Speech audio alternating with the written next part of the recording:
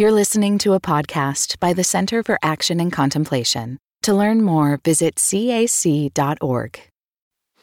Greetings. I'm Jim Finley. And I'm Kirsten Oates. Welcome to Turning to the Mystics.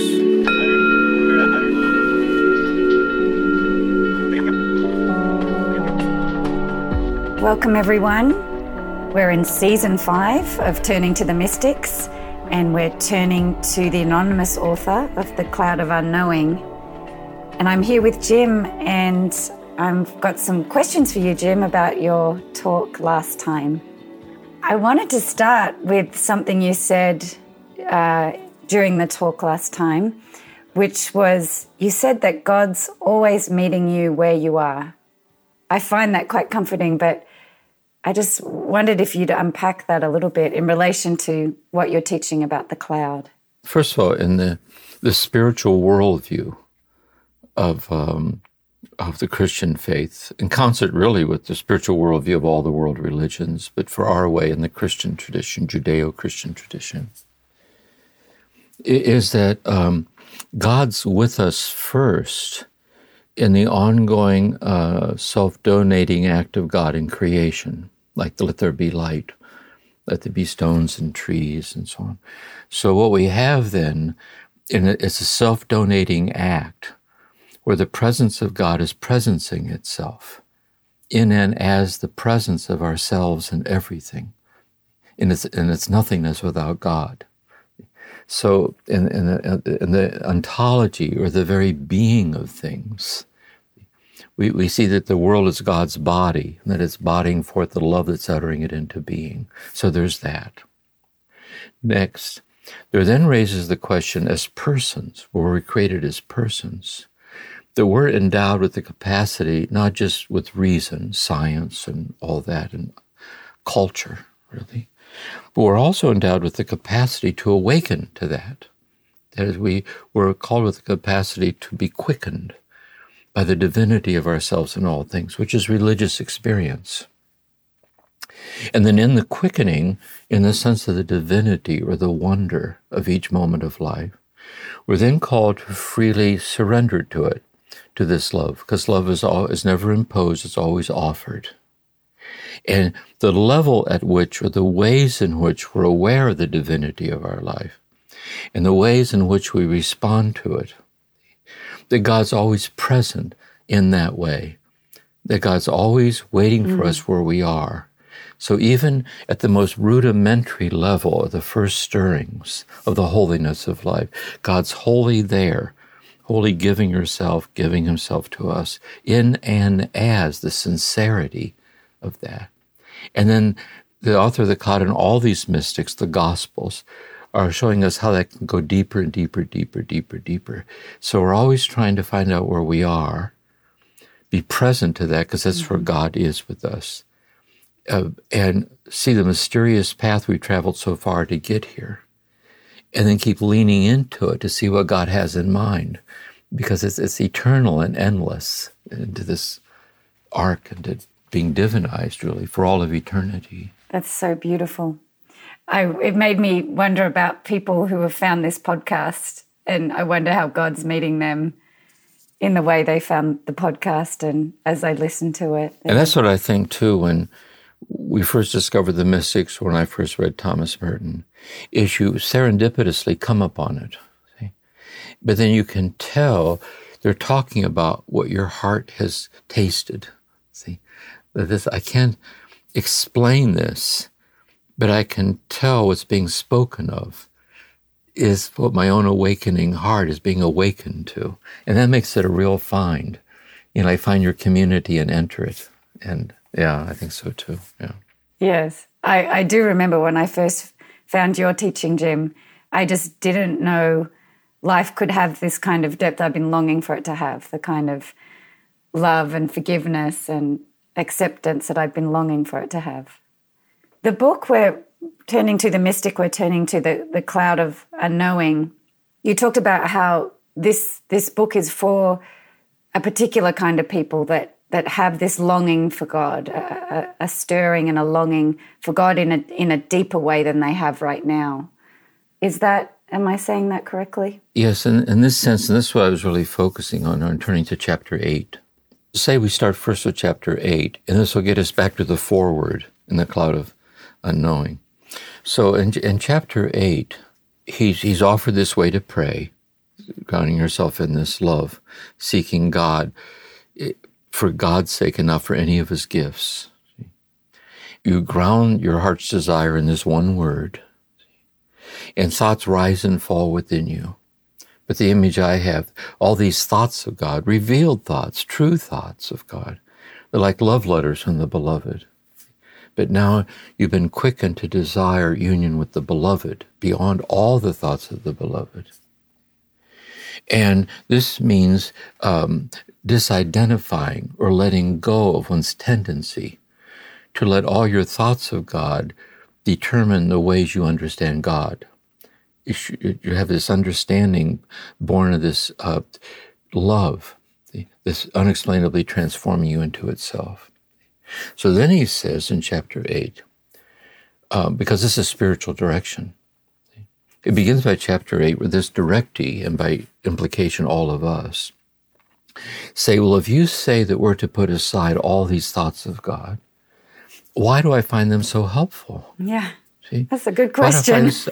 That's a great question. I open the Gospels, from my Lectio, and Jesus says, fear not. I'm consoled by that. I'm touched by that. We saw this with Guigo, too, in the Meditatio, the reflection. So why is that? And he says, what you just said, that's a good question, he says. And he said, let me try, but it requires some explanation. So chapter 8, I think, shows us how this whole path calls upon us to be a reflective person, like to sit very quietly, to kind of quietly take unto ourselves a kind of broader, more enriched understanding of these matters. And this is where he makes this distinction between the active life and the contemplative, and the higher and the lower, and each, and where thinking pertains to each one.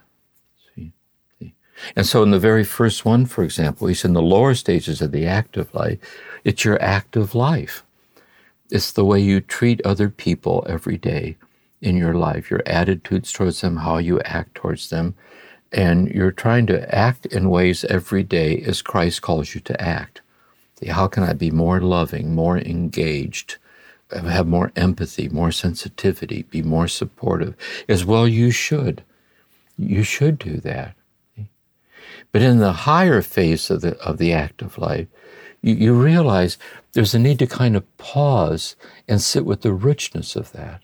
See, rather than throwing myself constantly into this activity, see, how can I ground myself in the depth dimension that's guiding my activity? And that's the higher dimension of the contemplative, the beginning of the active life, you're saying.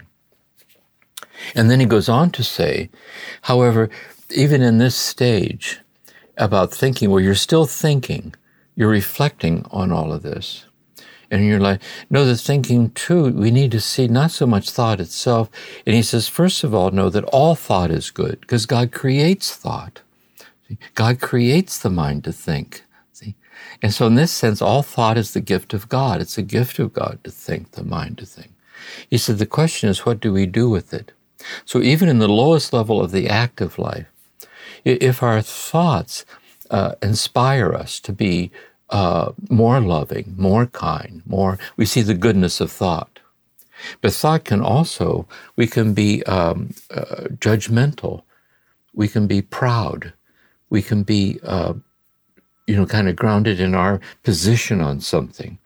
He says, so we're always, even at the lowest level, we're discerning out to always discern the quality of our thought in the light of love.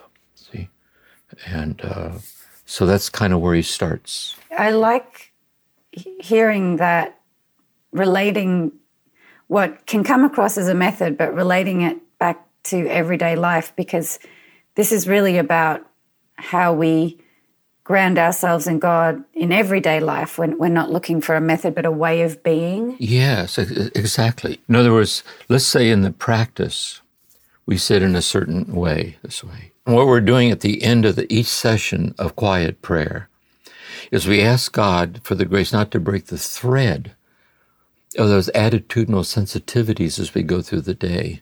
So little by little by little, the way we habitually go through the day is more and more non-distinct from the way we pray. And that's what we're really looking for, is spiritual character transformation. See, so it permeates every moment of our life. That's right, exactly. Just a reminder, I think it would be helpful, Jim, to just give a little reminder of the method. You've started to do that, but we're sitting in silence and we're there for an encounter with God, right? We're committing to saying yes to our desire for God, not knowing what to do with it really, but just we might have this desire for God. We sit grounded in the desire and a yes to the desire. Is that the starting point?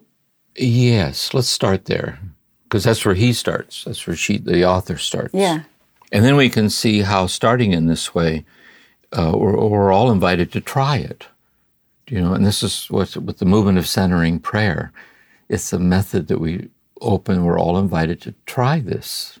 Give it a try and see. So what the author is saying in the cloud is that he has more in mind first a very specific thing. That he's talking to this directee who's coming to him for direction, and by implication, all of us. And the directee isn't saying, how do I apply the truths of Jesus to my attitudes towards my spouse and towards my children? How do I apply it towards how I see the suffering of the world? All those are very important questions. How can I reflect on this? He begins to pick up in the person, not just that they've had these moments of a blind stirring of love in their inmost being, of the Spirit stirring them to love. That is its innermost. It's that hidden place deeper than feeling, deeper than thought. But when it stirs, its reverberations echo out into reflexive consciousness, like something wondrous is happening. And then he also is saying, in these stages of the Christian life, the active life, the common way of living the Christian life, the special way, devotional sincerity, the singular way. The singular way is where these stirrings of oneness, I think, happen to everybody from time to time. We're all graced like that. Mm-hmm. And I think what they tend to do is they tend to hallow our daily life or quicken it, or they illumine our prayer, our activity. But he's speaking to the person for whom those fleeting turnings, those fleeting quickenings. He says, you live now at the deep solitary core of your being. That is, you've come to a place where in some unexplainable way it has become an imperative of your heart to habitually stabilize in that divinized state. And here's a way to do that. Here's a way to do that. And then he gives his method. Now, the method then is not really a method as anyone can just try it. The method concretizes a way to stabilize in a stance that offers the least resistance to being taken by God into the depths of God beyond thought. See? And so it's similar in all these mystics. Teresa of Avila starts out the first three mansions of the interior castle, we might say, are the active life, psychological, spiritual maturity. But in the fourth mansion, she speaks of something starting to happen to you, namely your heart's being enlarged to divine proportions. She says, now let me share with you what I've learned about how to surrender to that. So her method is really a way of obediential fidelity to this deepening event. Same with John of the Cross. He says we have to follow Christ in all things. But in order to follow Christ, in order to imitate him, we have to study his life, like open the scriptures, sit with it. But then what you do is you start to discover the loss of the felt sense of God's presence, drawing us into a passage through a dark night. See, this deprivation. And I'm here to help you to surrender and understand what's happening to you. Likewise with Goigo, Lectio, meditation, and prayer, the prayer reaches a threshold of desire that becomes an unbearable desire that you're powerless to consummate. And so the whole steps of the ladder, for the person who's reached that point, is to stay there at that place, see, so that it can have its way with you, so that it drops down and touches everything. So it's in that same way the author of The Cloud is suggesting this, not as a method, but concretizing a stance that offers the least resistance to being habitually stabilized in that mysterious quickening of your heart, in this infinite love beyond all thoughts of God, beyond all emotions of God. See? So in that sense, see, it's a kind of the active aspect of cooperating with the grace. That's helpful, Jim, to hear you explain that. It's so countercultural. You know, like we want to grab a method and say, you know, if I do this, I'll get to unity of consciousness. Like start tomorrow. Exactly. I'm excited. But this is much more about finding something that helps extend something that's already happening, helps concretize it. I like the way you said that. And so there are some people, I've talked to a lot of people this way on retreats, they're not going to try it because they're not inclined to try it. Yeah. If some people are inclined to try it, then try it. But the way you experience it will reveal the level at which you're experiencing it. So, for example, the person will say, I practice centering prayer, I find it so helpful. And then they'll say, well, why do you find it helpful? You'll say, well, it really does help me to become more centered, more grounded, more present, more humble, more open, as well it should. See? But those are the gifts of God. So you're using centering prayer to deepen where you are in the special way of deepening the gift of God. The Cloud of Authority is saying is, yes, of course, then do it. Do whatever helps, do it. What doesn't help, don't do it. But he's listening for something else. And he's listening for the person who says, yes, all that's true, it's true. But right now, what's more important than all of that is I feel within myself a burning desire that I can't feel. It's a desire that I do not understand. See? And I feel in some way, not God's gifts, but the very presence of God as accessing me. And I've passively received it into myself. And I want to know, how do I surrender to that? See? And so in chapter 8, he's saying it isn't either or. Like you're in this active state and you hit the mystical threshold, you throw the switch and you're a mystic. It isn't, it's a continuum. It isn't an either or, but it's a continuum of discernment of like where we are and the way that we might find this way to pray helpful to us. So then in the method, we're grounding ourselves in a word, and we're looking for a word that does concretize, like in our hearts, it's kind of concretizing that openness, that desire. That's how we can see the word, not just as a word of distraction or a word of, but it holds our own kind of hope and longing and desire. And then there's this idea of the cloud of forgetting and the cloud of unknowing. So we're letting go of two different kinds of thoughts. Is that right, Jim? How to think of those clouds? Let's say that we find ourselves being drawn into this mysterious realm where it isn't just that there's been this fleeting flashes of the stirring, but a deep longing to abide there or to let it have its way with us. So he's saying what to do here then is you have to stabilize in a daily rendezvous, to stay vulnerable and open to it long enough to let it have its way with you. So what you do is you take a word, and he said a simple one's better than a long one, but choose one that's meaningful to you. See? So Jesus or mercy or yes or whatever. Mm-hmm. And then you use that word to ground yourself in the desire beyond all thoughts of God. You ground yourself in a word to ground yourself in finding your way beyond what any word can say, see, including this word. See. Now, in that stance, then, what happens is that when you're sitting there, there's still these thoughts of God that come up. It's understandable that they would. through the liturgy or the scriptures they would. And so you don't reject any of them. But you notice then that even the thought of God's infinity is a finite thought of God's infinity. That even the thought of God's eternity is a fleeting thought of God's eternity. And therefore what you do is in an equal-minded way, you realize that thoughts about God, for all their gifts to us, are impoverished when compared to the infinite mystery of very God beyond all thoughts of God. So the cloud of unknowing, then, is an attitudinal stance of refraining from the inclinations to think about any of the thoughts that arise. And the way you do that is you keep turning to the Word, like Jesus, Jesus, Jesus, Jesus, whatever, God, God, God, to stabilize in this mysterious inner place of sustained receptivity to this love beyond all thoughts of God.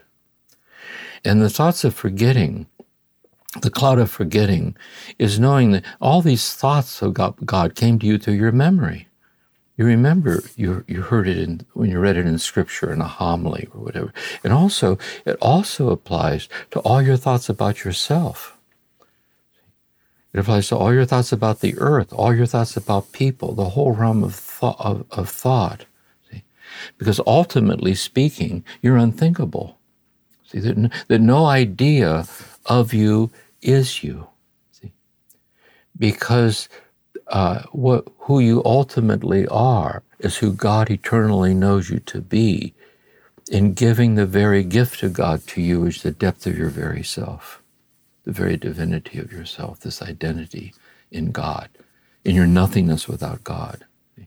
And therefore, it's really moving beyond the frontiers of ideological living. It's moving beyond. You don't reject all these thoughts. Notice this person who wrote this book was a scholar. I mean, what I mean is he had a very astute intellect. You know, he was a very clear thinker.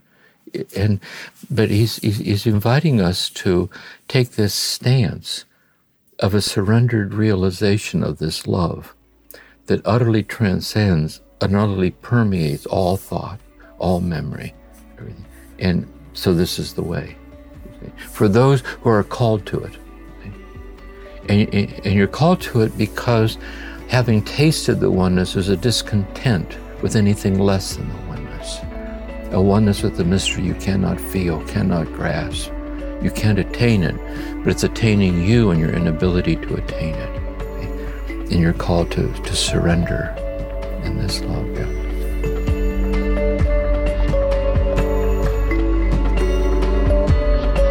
Turning to the mystics, we'll continue in a moment.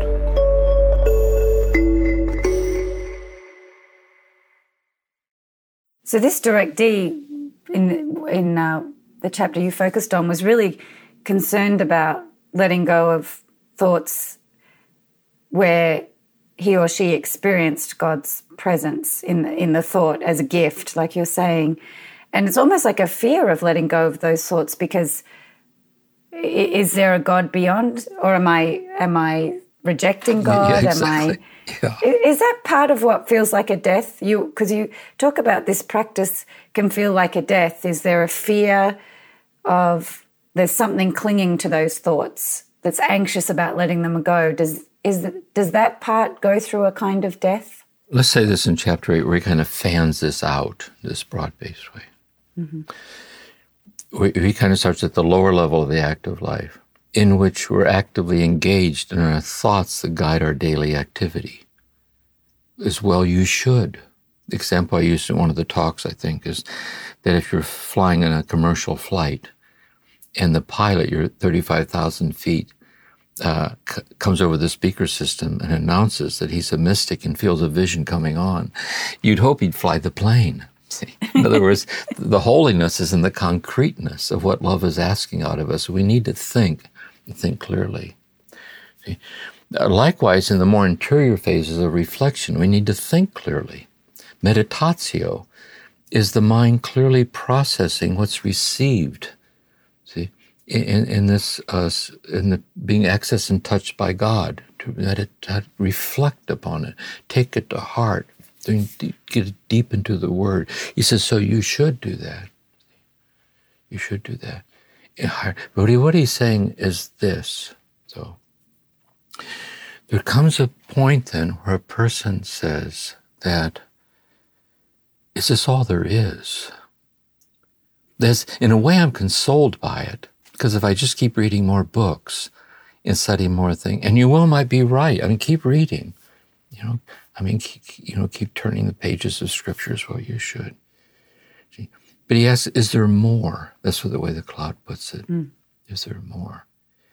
And what's more is God, is the infinity of God, not God in his gifts and in the thoughts of God, but very God, as he said, naked, as God is in himself.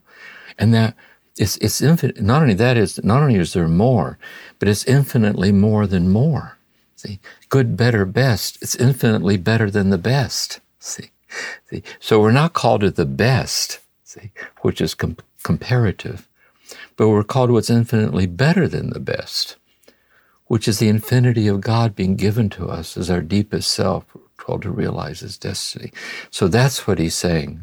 He's saying that there's more. Now, it's very scary because there's a comfort in our reflective thoughts.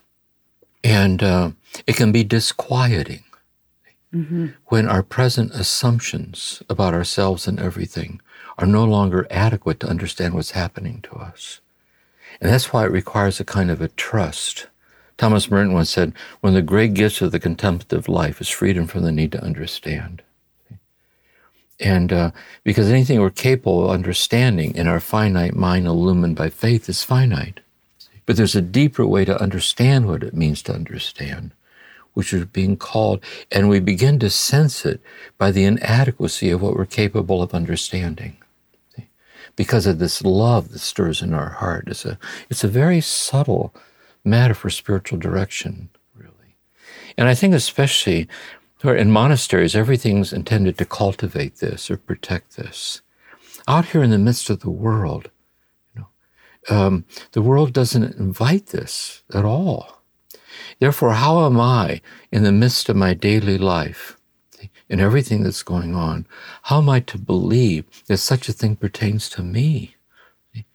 And how can I be faithful to it? So when I left the monastery and started giving these silent contemplative retreats around the country, a few times in Europe, now, these are people in the world, like college students, married people, mothers and fathers, divorced people, widows, so on, people in their professions.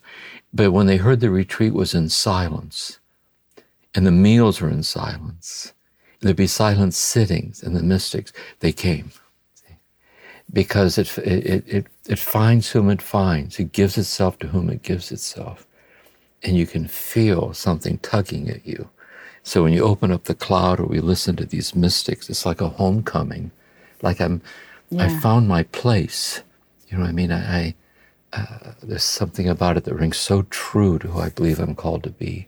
In this chapter, there's the focus on the thoughts about God, but I also wanted to ask about, in the cloud of forgetting, when I remember when I started this practice, there's a lot of thoughts that come up that aren't just about myself or about the earth, or they are about myself or the earth or others, but they're critical, they're judgmental, they're kind of, or I start having, thinking about what's for dinner, or and so I can see I'm frustrated the way my mind wanders around. But I wonder, those kind of thoughts, how do we handle seeing this stream of thought, seeing things that we might not appreciate about ourselves or we wish was different, or it might be disconcerting to witness? In the Cloud of Unknowing, there's a chapter on how to handle distractions, and it's chapter 32, and he says this. He said, when these thoughts come at you like this, he's giving some stress, and they won't let go of you. They're persistent. He said, what to do? He says, to look over their shoulder as if you're looking for something else. He says, which of course you are. So the thought arises and you go, very interesting. But that's not really what I'm looking for here. And precisely because you're a thought, that you're not what I'm looking for. You look over what's beyond my thought. And so they kind of just fade away because we don't energize them by getting reactive to them, either by clinging to them or rejecting them. See? We're equal-minded with respect to all thought. If they're good thought, like what's for dinner, you're meant to think about what's for dinner when it's time for dinner. And if you're practicing prayer, it might help you to be more present preparing dinner. See? But in the time of prayer, you might say, I appreciate that, but that's not what I'm about right now, like this anchoring my heart in what it was to present. Likewise, when I realize that I'm jealous of someone or angry about someone, like that, it is also another thought that brings up an attitude. So we just notice and we pass beyond it. But then later what we do when we reflect upon it, we say, where did that come from? So the way I put it is just beneath the anger is the pain. Just beneath the pain is the powerlessness. And so we're to become more contemplatively present to our anger. See, what's underneath it? Where does it come from? What's feeding it? See, and the God-given emotion that restores the boundary that was violated. See, and likewise, what is jealousy? Jealousy is the fear that we're replaceable. Where jealousy is we're so taken by how gifted somebody is. It blinds us to how mysteriously gifted we are in being who we are. And so sometimes outside of prayer, these thoughts that come up that we're not to think of in prayer, it's the time of prayer. It's very similar to psychotherapy in a way.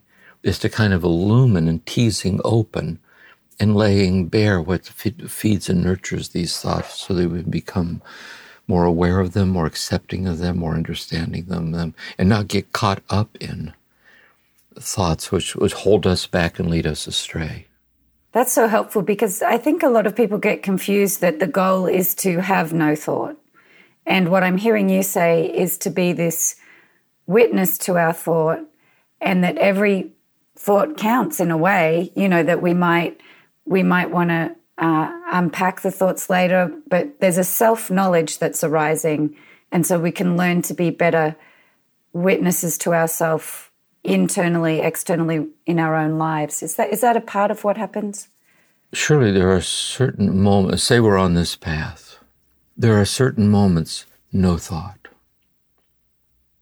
There's just no thought, just God in all directions, unexplainable. There are those moments. More often, however, this way of love in God beyond all thought is realized in the midst of thought. And the example I used in one of the talks is a couple like deeply in love with each other, sitting in a secluded, darkened restaurant over a candlelit table holding hands. And they're not in a trance. They see the waiters go by, they hear the ambient, but they're fixed upon one another, see? And so I think it's in the midst of thought we transcend our thoughts, see? And in a way, this is the voice of the poet. When you think about it, poetry is a language. I also think it's every word of Scripture contemplatively understood. Notice the Bible is all words, if you put it that way. It's a lot of words, thousands and thousands of words. And we can approach it as words, proof text flipping back and forth, and we do this. But there's another way of looking at it, the logos. See, like what is this word, this living word? That silences me and speaks to me unexplainably and being infinitely in love with me, drawing me to itself like this, which is the essence of everything Jesus says.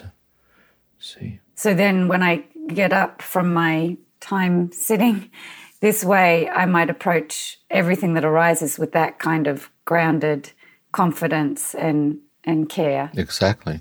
Because I think what it does, and say for the author of The Cloud, it grounded him in his commitment to teach this. You can tell he's very committed to it. So it circles me back around is what is the incarnate infinity that's present in the classroom of students that I teach every day? What is the divinity that's present in my terminal diagnosis as I go day by day by day? How is it present when I water the house plants? Or I sit quietly at the end of a day, or I'm engaged in, going to work in the morning, in via, like on the way, all my brothers and sisters in Christ heading somewhere. Where do we think we're all going? And what's the holiness of this passage? And so it habituates these kind of sensitivities, I think, to the concreteness of the divinity of everything. It becomes more and more habitual as this sensibility or sensitivity that we have. And he affirms that in the guidance he gives to the directee around being able to discern thoughts more clearly, like back in the world. That's right. To follow the path of love, that this practice would lead to better discernment. That's right. Yeah. And this is why I ended it by saying that about the prayer and the guidance in the prayer, like this is your way, like this, and we looked at that. Then at the very end of the book, chapter 74 and 75, he says, this might not be for you. Sorry to take up your time. I'm just trying to help. But it's nice to know it's not for you. Then don't hesitate at all, because God's always waiting for you where you are. That's what holiness is. It's not trying to reach some states of consciousness. It's trying to surrender to the will of God and how God is present to us. See? But then he's going to say, then how are we to discern that it's for us? And that's where he gives these signs of saying that the first sign, that through the practice of this prayer, you're completely committed more than ever to do the will of God, which is to live by love. Also, when it goes away, when the ability to sit like this goes away, there's just nothing but thought, there's no there, is that God sometimes takes it away to let you know you're powerless to do it. Let you be presumptuous and think you can do this like a method. See? You can't do this. If you could do this, it would be just more of you. See? But there's a sweet infusion of God beyond what you can do. And so it's humbling. And it's what you learn about yourself when you can't do it is its own contemplative mystery. Because God's the infinity of your inability to do it, deeply accepted. See? And then he says, and then when it does return, and you can do it, he said, then when times when you can't do it, you realize something's missing.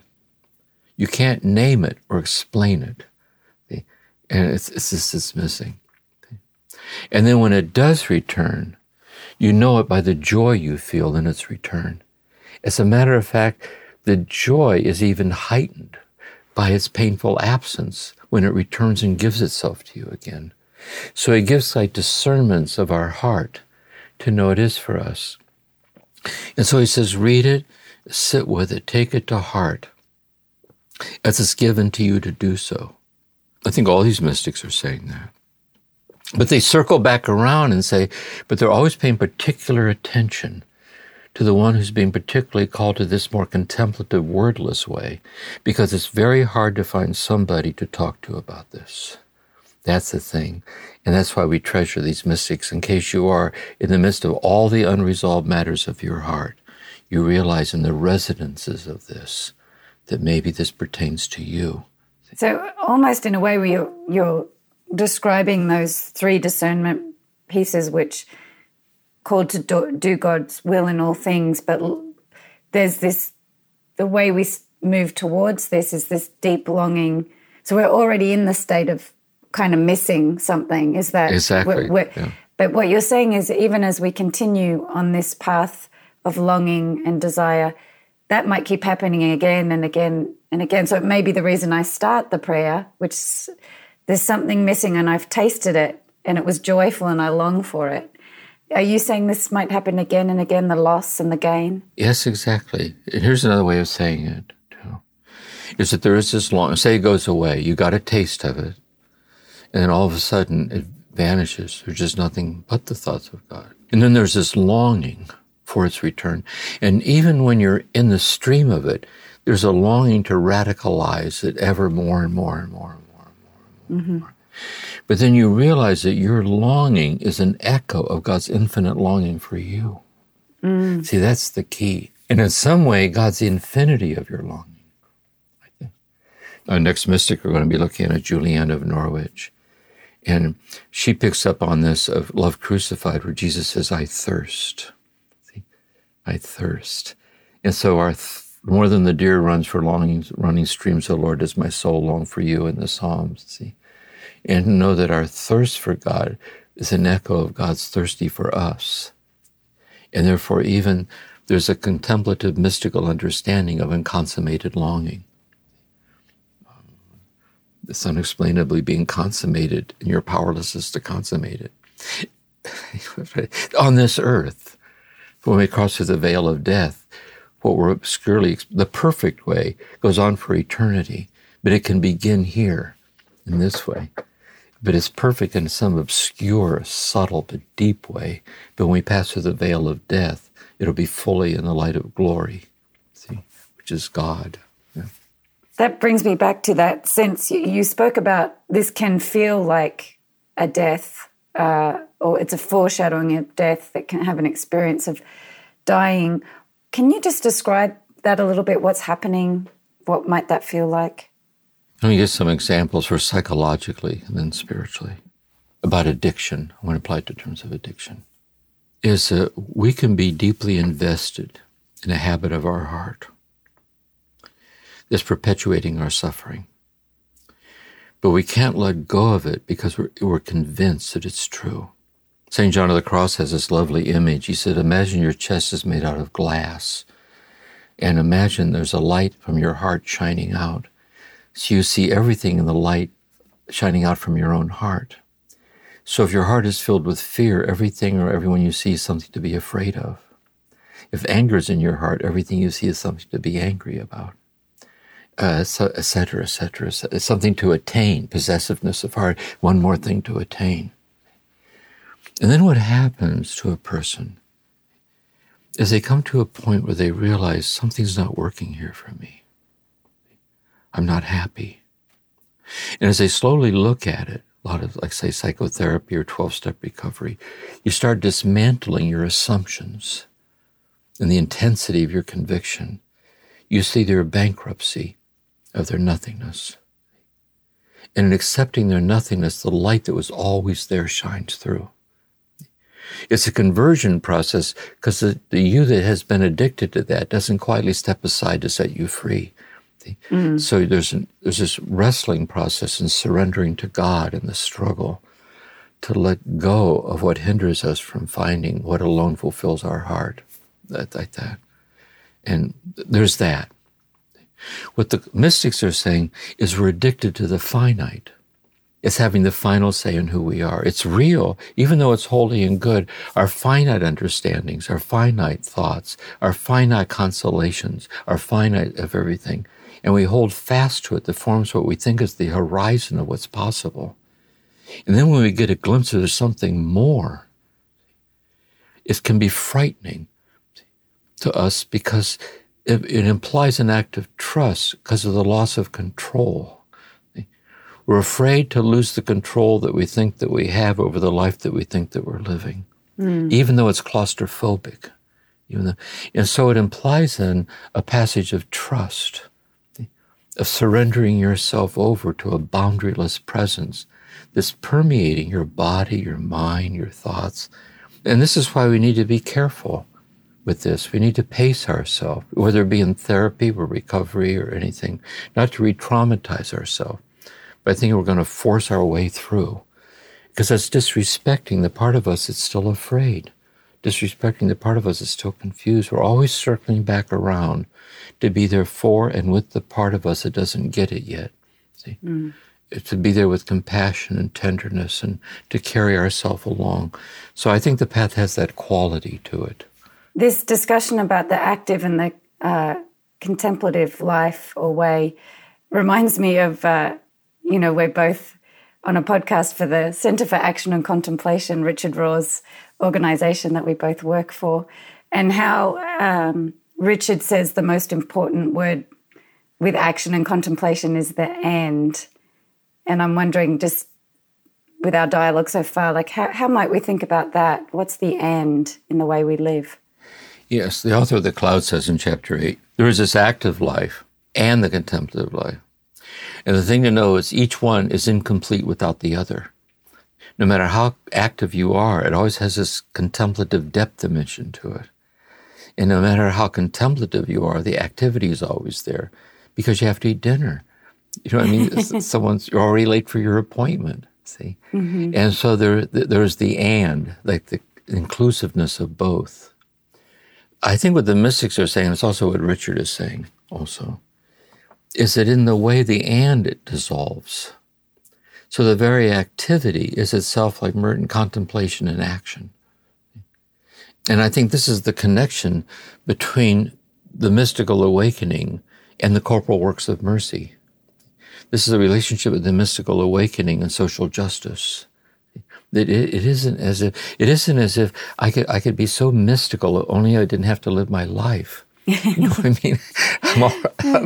I look at my daytimer, I get disheartened. It isn't that. It is. So what we're to do is we're trying to find this balance of the and. Each is incomplete without the other. But if we just keep going, we discover that each is present in the other. See? And I think that's Christ consciousness. So when Christ walked this earth, there was no and. For it wasn't God and all of you. See? There was all of you that I eternally knew in me, in God before the origins of the universe, concretely present. And so all these healing stories in the Gospels, and the healing event was really, they were quickened by what we're talking about. They had to go live their life.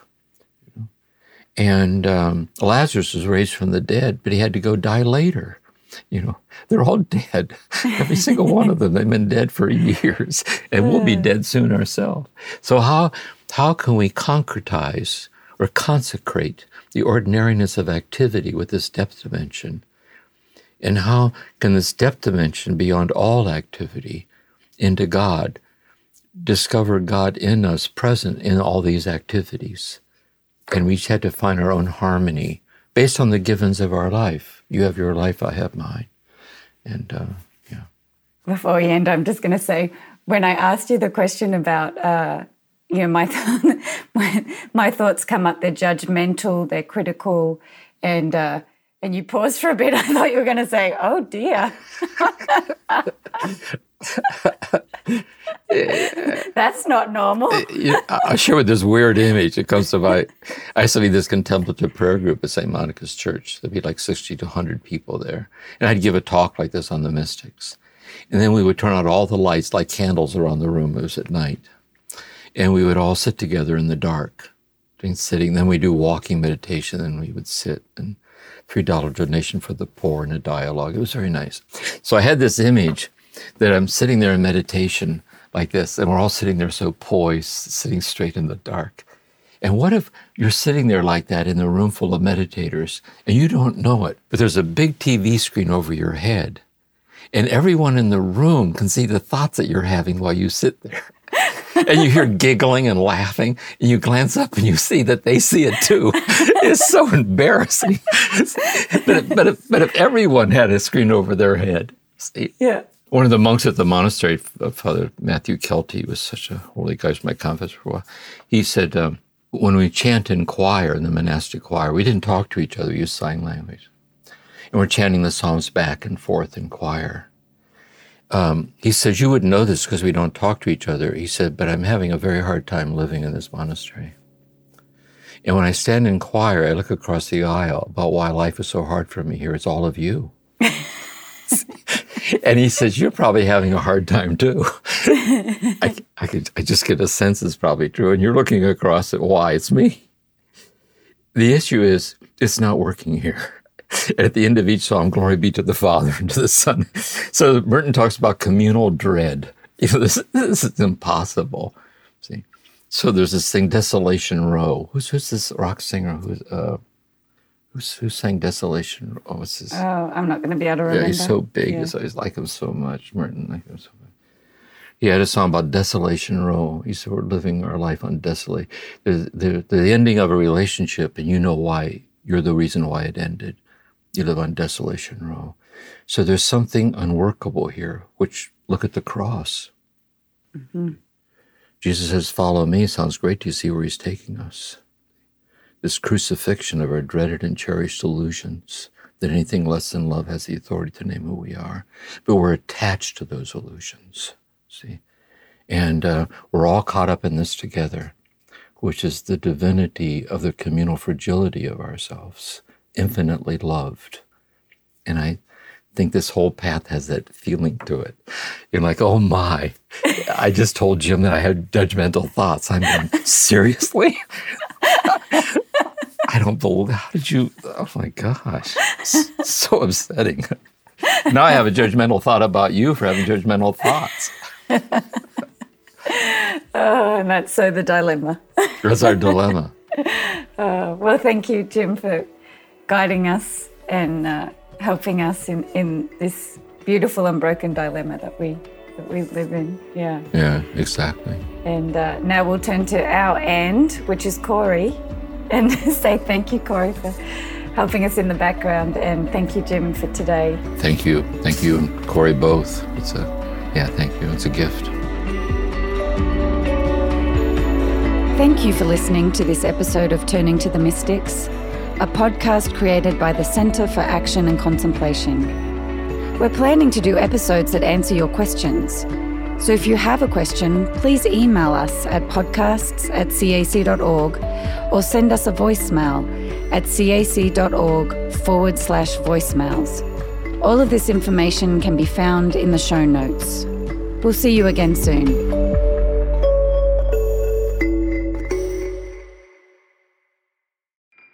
Do you feel called to walk a more contemplative path? The Center for Action and Contemplation is an educational nonprofit supporting the journey of inner transformation. Our programs and resources will help grow your consciousness, deepen your prayer practice, and strengthen your compassionate engagement with the world. Learn more about our resources, such as publications, podcasts, email series, and events at www.cac.org.